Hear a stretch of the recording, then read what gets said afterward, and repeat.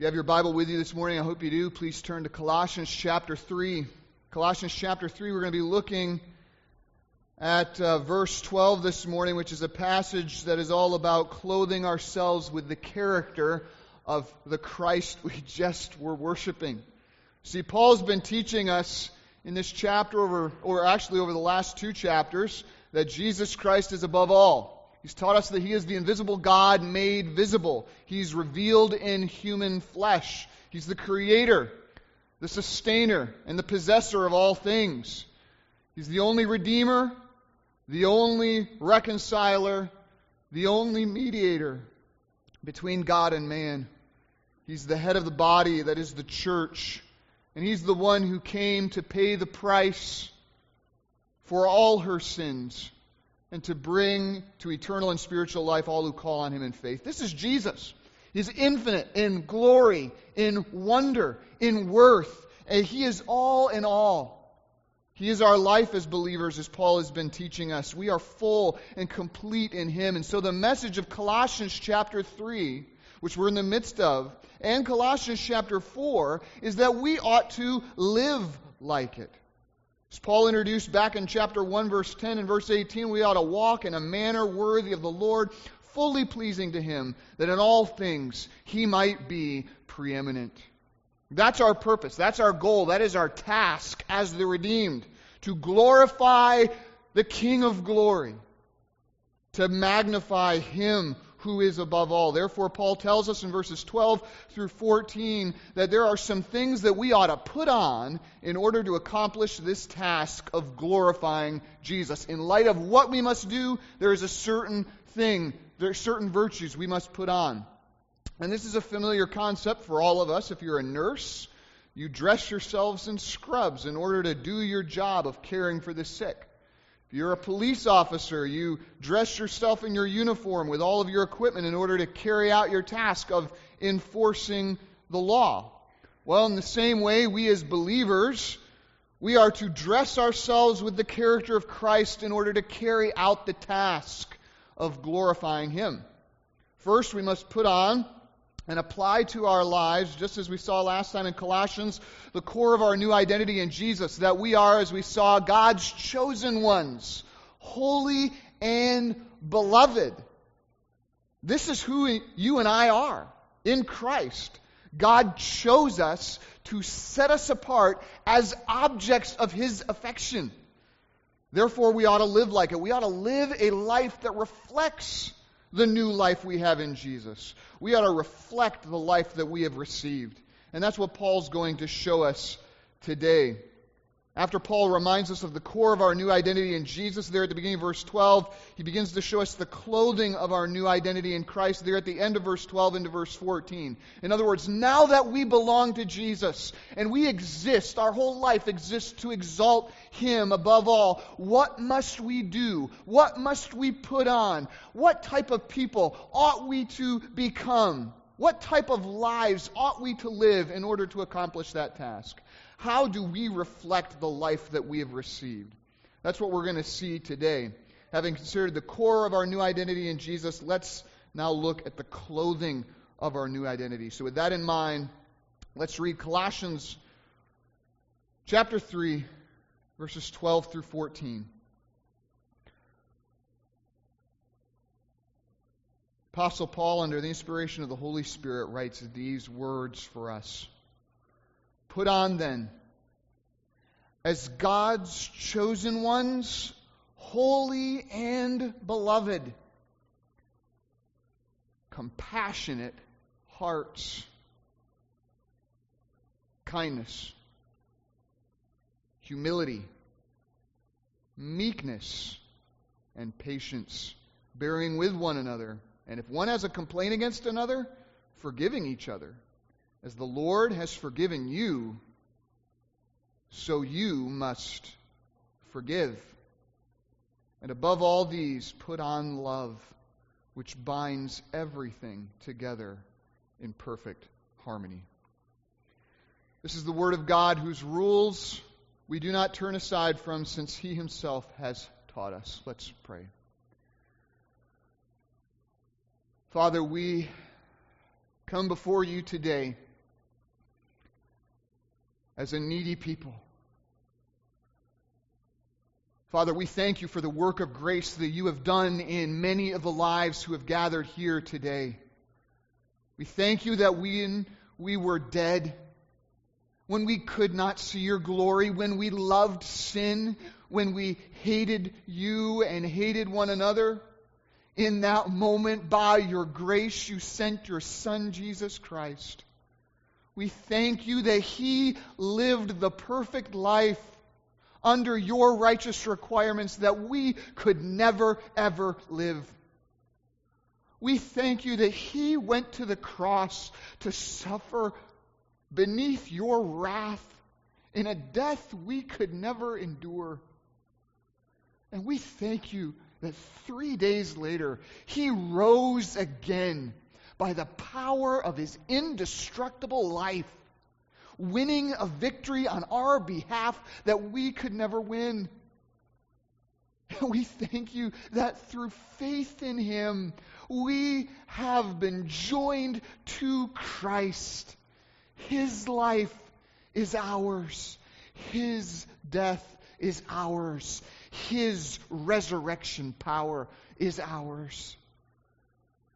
We thank you that because of that, we have a brand new life we can live today for your honor and for your glory. But we still need your grace. We need you. Every hour we need you. And this hour is no exception. Show us today, Father, what we need to put off. Show us what we need to put on. In the midst of a hard, hard world, may we shine. Shine as children of God by taking on these virtues. We pray for your honor and for your glory. Do a work in our midst. We ask this in Jesus' name. Amen. So, after Paul reminds you and I about the core of our new identity in Jesus, he then tells us about the clothing of your new identity. There at the end part of verse 12 and verse 14. Again, put on then as God's chosen ones, holy and beloved, compassionate hearts, kindness, humility, meekness, and patience, bearing with one another, and if one has a complaint against another, forgiving each other. As the Lord has forgiven you, so also you must forgive. And above all these, put on love, which binds everything together in perfect harmony. Paul tells us here to put on then, as God's chosen ones, holy and beloved, some important spiritual virtues. And before we even look at them, I want to emphasize this right at the very beginning. The motivation to put on all of these virtues, to put on each one of these spiritual pieces of clothing, is found in our blood-bought identity in Jesus. I want you to realize, once again, this is not moralism. This is transformation. This is not trying to apply a certain standard to the externals of our life. This is coming to realize as Christians what we have in Jesus and working out that wondrous grace in our lives. We who were once children of wrath, dead in our trespasses and sins, under the just condemnation of a holy God, we now find ourselves this morning, all of us who have put our faith in Jesus Christ by His grace, we find ourselves this morning in Jesus, chosen by God to be set apart as objects of His divine and undying affection. And Paul's argument here is obvious. Such a brand new life demands a brand new lifestyle. You are a chosen object of God's undying love. That ought to change the way you think.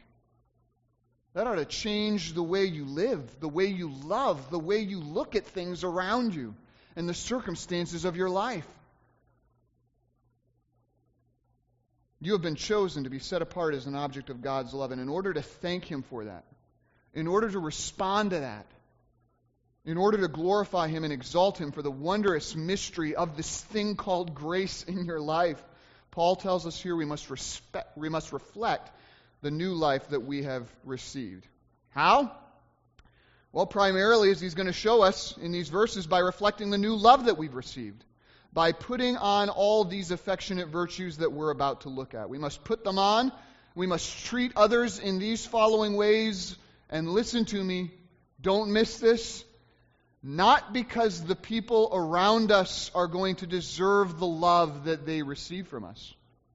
They won't. And in fact, if they did, we wouldn't be reflecting the love of God. Because the love of God is given to those who what? Don't deserve it. See, we must put these virtues on and we must treat others in these ways because God deserves His love to be reflected through us. Not because they deserve to be receivers of it. He deserves to be magnified for His magnificent grace. And so to exalt Jesus Christ above all, we as believers, as God's chosen ones, holy and beloved, we must reflect the love that we've received. Just as 1 John 4:11 says, Beloved, if God so loved us, we also ought to what? Love one another. We must reflect the love that we've received. That's our motivation. So how do we do that? By putting on first, as Paul says here, compassionate hearts.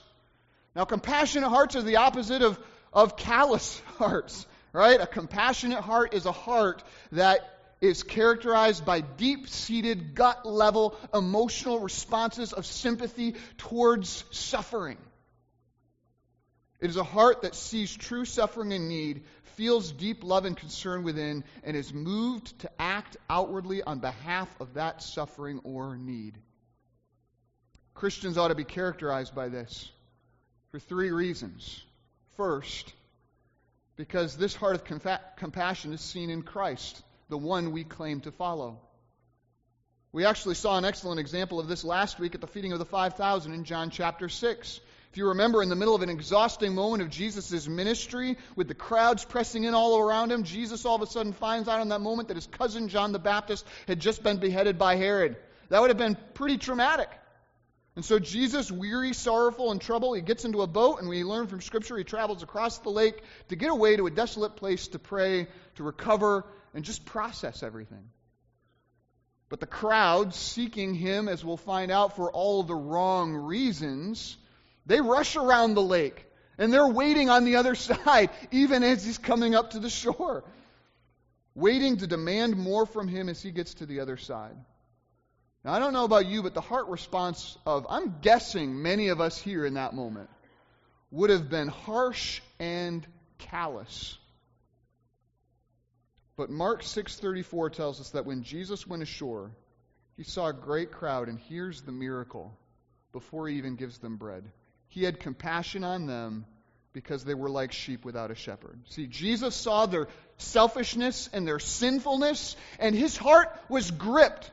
Not with anger or callousness or revulsion. His heart was gripped with compassion, with great sympathy towards them. He even saw their selfishness with sympathy. And so he teaches the lost, and he heals the sick, and he feeds the hungry. Jesus had a compassionate heart, characterized by supernatural, deep-seated responses of sympathy towards those who are in need. So a heart of compassion is seen in Christ. Second, we ought to put on compassionate hearts because second, a heart of compassion is experienced in Christ. It's not just that we find out about a heart of compassion by looking at it in the Gospels. For those of you who have trusted in Jesus Christ, you have experienced God's heart of compassion towards you. We as believers all know what a heart of compassion looks like because compassion is exactly what God poured out upon us in our salvation. Micah 7 verse 19 says that it was the Lord having compassion on us when he tread our iniquities underfoot and cast all of our sins into the depths of the sea. That was his compassion. Luke 1:77 through 78 says that God sent forth his Son to give knowledge of salvation to his people and the forgiveness of their sins. Why? Because of the tender mercy of our God. Our God is a God of tender mercy and compassion, whose heart breaks to those who are suffering and in sin. That is why the sunrise of salvation has visited us on high, because our God is a God of compassion. Just like the father of the prodigal son in Luke 15, verse 20, when we were still a far ways off, God saw us in our desperate state of sin and shame. And what did He do? He had compassion and ran to us. While we were yet sinners, Christ died for us. He had compassion. Compassion for us in our lost state, in our sinful state, in our shameful state. Rather than a heart of callousness, we've experienced a heart of compassion in Christ. And then finally, we ought to put on compassionate heart as believers, because we've not only seen and experienced, but we've received a heart of compassion in Christ. Philippians 2:1 tells us that sympathy, that is compassion, accompanies the affection or the love that the Spirit gives us in Jesus. In other words, because we're in Christ, we've already received a heart of compassion on Him. I'm not telling you, exercise something that is foreign to you. You received a gift at the moment of your salvation. It was the ability to reflect the very compassion that you've experienced from the Lord. We've all seen, we've all experienced, and we have all received a heart of compassion in Jesus Christ. Therefore, Paul tells us here, we are to put it on. We are to reflect what we have seen, experienced, and received by how we live our lives. We ought to show compassion and sympathy to those who are suffering or who are in need. Now, that is easier said than done, because often compassion is something that needs to be shown to people who don't deserve it, right? It's easy to feel tender-hearted towards people that are always tender towards you. How about being tender-hearted towards people that are hard-hearted towards you? Towards people who sin against you? Believer, are you showing a heart of compassion towards people like that? Listen to the circumstances in which divine compassion was shown here in Nehemiah 9:16 through 19. I want you to listen to this. Nehemiah is praying to the Lord, and he said this: "But they, our fathers, acted arrogantly. They became stubborn and would not listen to your commandments. They refused to listen and did not remember your wondrous deeds which you performed among them. So they became stubborn and appointed a leader to return to their slavery in Egypt." But listen to this: "You are a God of forgiveness, gracious and compassionate, slow to anger and abounding in mercy. And you did not abandon them." Oh, how often when we deal with someone who is hard-hearted towards us, what's the first thing that we do? Push them away. I don't need that negativity in my life. Praise God, God never had that attitude towards us. You did not abandon them. Even when they made for themselves, verse 18, a calf of cast metal, and said, "This is your God who brought you up from Egypt," and committed great blasphemies, you, in your great compassion, did not abandon them. See, true compassion is not shown towards those who are likable, to those who are always tender-hearted towards you, and to those that are just your really good friends. It is shown to those who do not deserve an ounce of it. And as one who has been chosen by God to be set apart as an object of His affection, you are to have a heart of compassion towards those who are arrogant, a heart of compassion towards those who are stubborn, hard-hearted, forgetful, rebellious, and sinful. Not because their character deserves to receive compassion from you, but because God's character of compassion deserves to be reflected by you. And you have an opportunity to reflect His divine compassion every time you deal with someone who is hard-hearted. Every time. You have an opportunity to show the gospel. And that's why Paul says, "Put on then as God's chosen ones, holy and beloved, compassionate hearts." So, parents, do you still have a compassionate heart towards your stubborn, arrogant, hard-hearted, and rebellious child? Or are you developing a callous one? Are you irritated over their sinful actions?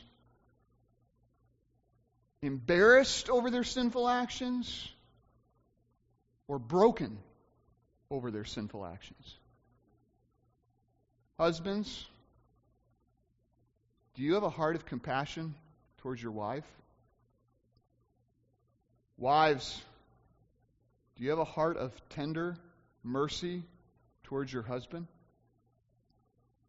Or do you speak with harsh words towards your spouse because you've developed a hard heart towards them? Young man or woman, do you have a tender and compassionate heart towards your siblings? Even the one that is very skilled at pushing your buttons? Do you see them with the same compassion with which God sees you? Listen, beloved, we who have seen and have experienced and have received the compassionate heart of Christ, we must reflect that. We live in a hard world of people with hard hearts, getting harder every day. This world has great need for soft hearts. And our church, out of all places on planet Earth, ought to be the one place where people feel like they can come in here and unload their burdens and unload their sins and know that here, of all places, they will be met by people who have hearts of tender mercy, who have hearts of compassion, who deal with them with the same heart that Christ himself possesses. This is how we're to live out our new identity in Jesus. You want to glorify him and exalt him and glorify him in this world? Show him that he is preeminent. Worship him with your life. Put on compassionate hearts. I don't care how many Sunday mornings you come to service. You never put on compassionate hearts towards those who are hard-hearted towards you. And if you maintain a spirit of bitterness and of unforgiveness and of revenge towards those who have wronged you, you are not worshiping Christ. Put on, as God's chosen ones, holy and beloved, compassionate hearts. And how do you know if you've put on a compassionate heart? Well, you'll know it because your words and your actions will increasingly be marked by, what's the word? Kindness. Kindness is really just the goodness and compassion and mercy of one's heart put into action. It's goodness realized. It's compassion actualized. To put it another way, kindness is a tender heart showing itself through tender help. And Paul's telling us here that we as believers ought to be characterized by this virtue of kindness. We ought to reflect God's supernatural compassion through kindness towards those who are mean and wrongful and sinful around us. We of all people ought to do this. Why? Because just like with compassion, we've seen kindness in Christ. When we open up the Word and we look at this man named Jesus, kindness is all over him. Titus 3:4 says, "But when the goodness," and here it is, "loving kindness of God our Savior appeared," he saved us. Not because of works done by us in righteousness, but because of his own mercy. See, out of his own mercy and compassion, our Savior chose to show us kindness and save us. And how did he do that? This verse, Titus 3:4, says it's by his appearing. In other words, Jesus Christ, just by appearing, demonstrated to us kindness. When you want to know what kindness looks like, look at Jesus. Now that'll be a very helpful definition when you want to understand this word, by the way. It's not retreating from the truth, but it's always standing on the truth from a position of love and brokenheartedness towards those who are lost.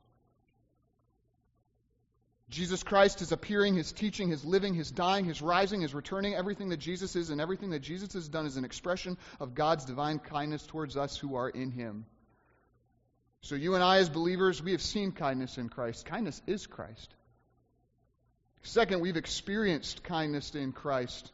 Just like Genesis 19:19 expresses it, God showed us great kindness in saving our lives, and we have not stopped experiencing it. It's not like God was kind to you once and now He's left you alone to live the rest of your life in misery. No. God says in Hosea 11 verse 4, I have led them with cords of kindness and with bands of love. And our experience of God's kindness towards us, by the way, in Christ will never stop. Ephesians 2, 6 through 7, I don't know if you've ever caught this before, says this: God made us alive together with Christ. Why? So that in the coming ages He might show the immeasurable riches of His grace in what? Kindness towards us in Christ Jesus. In other words, God saved us so that He could shower upon us for all eternity the immeasurable riches of His grace in kindness, so that we could see how kind of a God He is. So as those in Christ, we have seen and experienced God's kindness. And here comes the application, because not only have we seen and experienced God's kindness, we've finally received God's kindness in Christ. That virtue has been given to us. If you've trusted in Jesus Christ as your Lord and Savior, you have the supernatural kindness of God, your Father, already given to you. Galatians 5:22 says this, the fruit of the Spirit, right? The Holy Spirit that comes to indwell everyone who's trusted in Christ. The fruit of the Spirit is, now I know Drew can recite this because he did in Sunday school, is love, joy, peace, patience, kindness. See, because you're in Christ, you've received from the Lord His very own supernatural loving kindness, tenderness of affection and action. See, therefore, Paul tells us here that we ought to put that on. We ought to reflect what we've seen, experienced, and received by how we live our lives. We as believers ought to not only have compassion in our hearts towards those who are suffering in sin, we've got to go beyond that. We've got to do more than just be like, well, go in peace, be warmed and filled. We've got to be moved to action. We ought to show them our compassion through words and actions of kindness. And again, this is much easier said than done, because we're being called here to demonstrate words and actions of kindness to people who do not deserve it. It is easy to be kind to people who are kind to you, is it not?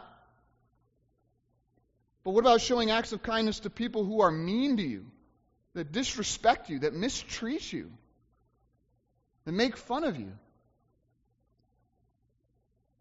This is where this passage takes on some serious weight.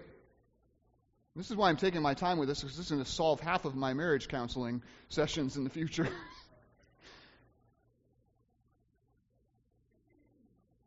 We are to put on kindness. Jesus says in Luke 6:32, if you, that is, believer, love those who love you, what benefit is that to you? In other words, what does that show? If you only love those who love you, that shows absolutely nothing. For even sinners love those who love them, Jesus says in Luke 6:32. But verse 35, He says, but love your enemies, and do good to them, and lend, expecting nothing in return. Then your reward will be great, and you will be sons of the Most High. In other words, then you'll show in those moments that you're a child of God. Not by loving those who love you, but by loving those who hate you. It is in that moment that you'll show that you're a child of God. Why? Because listen to this, for He is kind. Well, to who? To the ungrateful and the evil. So how do we show that we belong to Jesus Christ in this world? It is by being kind to those who are not kind to us. It is by showing them words and actions of compassion when they have nothing but words and actions of hatred towards us. The correct response to people who are dead in their trespasses and sins, loving sin and hating God, is not push them out of my life, I'll have nothing to do with them. But I got to bring them into my life and show them the compassion and kindness of Christ. See, just like compassion, true kindness and acts of kindness are not shown to those who deserve it, it is shown to those who do not. And as someone who has been set apart as an object of God's kindness when you did not deserve it, you must show that same loving kindness to others who hate you, mistreat you, and are evil to you as well. As Ephesians 5:32 says, without exception, be kind to one another, out of a tender heart. Or again, 2 Peter 2:24, The Lord's servant must not be quarrelsome, but kind to everyone. The moment you stop being kind to everyone, you've just stepped out of the position of being a servant of God. You must be kind. So parents, going back to application, that child that won't listen to a word you say and would jump out of a train if you told him not to, what words or actions of kindness can you show him or her today to show the loving kindness of Christ? Husbands and wives, that spouse that has been running you through with sharp and cutting words all week, what is one message or action of kindness that you can do for them today, undeserved? How can you show them the love of your Savior? Children, that brother or sister that spends every waking moment trying to be mean to you. I was the youngest. You can tell I have a chip on my shoulder. No. What is one act of kindness that you can do for that brother or sister to show them the kindness that Jesus has shown you? This is it. This is how you exalt Jesus and you show that you love Him and want to worship Him with your life. This is how you become a living sacrifice. It's by putting on compassionate hearts and kindness towards those who do not deserve it. It's not easy. That's why with each one of these virtues, Paul calls for a response of our will. That's why he says, put on then, as God's chosen ones, holy and beloved, compassionate hearts and kindness. In other words, it won't be easy, so put it on. Don't wait for the feeling to strike you out of heaven. Look at God's Word, understand what it says, trust Him and obey. That's what you're called to do. Work out our own salvation and reflect Christ's glory to those whom God has put around us. This requires an act not of our emotions, but of our will. God has shown and continues to show me so much compassion and kindness when I do not deserve it. Think of my track record this past week. I'm still here. God's chosen one, holy and beloved. I'd call that a compassionate heart of kindness. How can I hold back anything less than that towards those who are even my enemies? God has been so kind to me. He's so full of compassion and steadfast loving kindness, and His glory has to be shown. His glory has to be shown to my spouse, who might not always treat me right. His glory must be shown to my kids, who might be so disobedient and so rebellious and so hard-hearted. So was I. His glory must be reflected to my church members, sometimes who are called to love me, but instead actually hate me in their guts, right? Sometimes these things happen in a church. We're sinners, right? We are not glorified. And yet, how do I show that Jesus Christ is above all and worthy of my worship and praise? It is by loving, showing compassion and kindness towards those who hate me. Because I once was a hater of God, and He loved me in spite of myself. They must come to know the tender compassion and kindness that I have come to know. So, beloved, I call on each one of you today to take these words and apply them to each one of your relationships with prayerful determination. I want you to write down, right now, the top 5 relationships you have in your life. Because I'm sure you all have a pen and paper.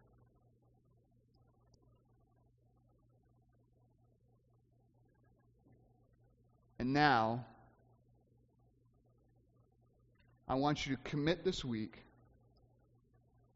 to applying these truths to each and every one of these relationships with this prayerful determination. God, help me to have compassion and help me to show kindness to this person today who doesn't deserve it. Help me to see myself in them and help me to show them the same love with which you have loved me. You know what? If all of us did that, man, we'd hardly have any trouble at all in life in this church if we all took this to heart.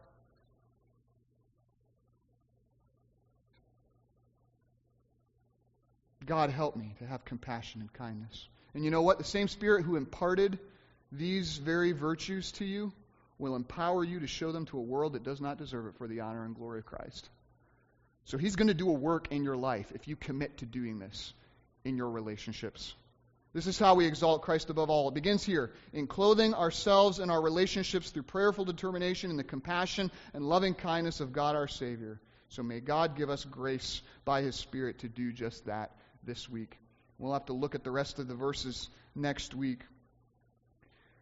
But for now, this is the Word of God from Colossians 3, verse 12, which I commit to your further study and your faithful obedience until He comes. To that end, let's pray.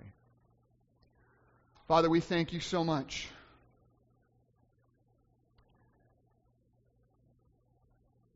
for the glory that belongs only to you.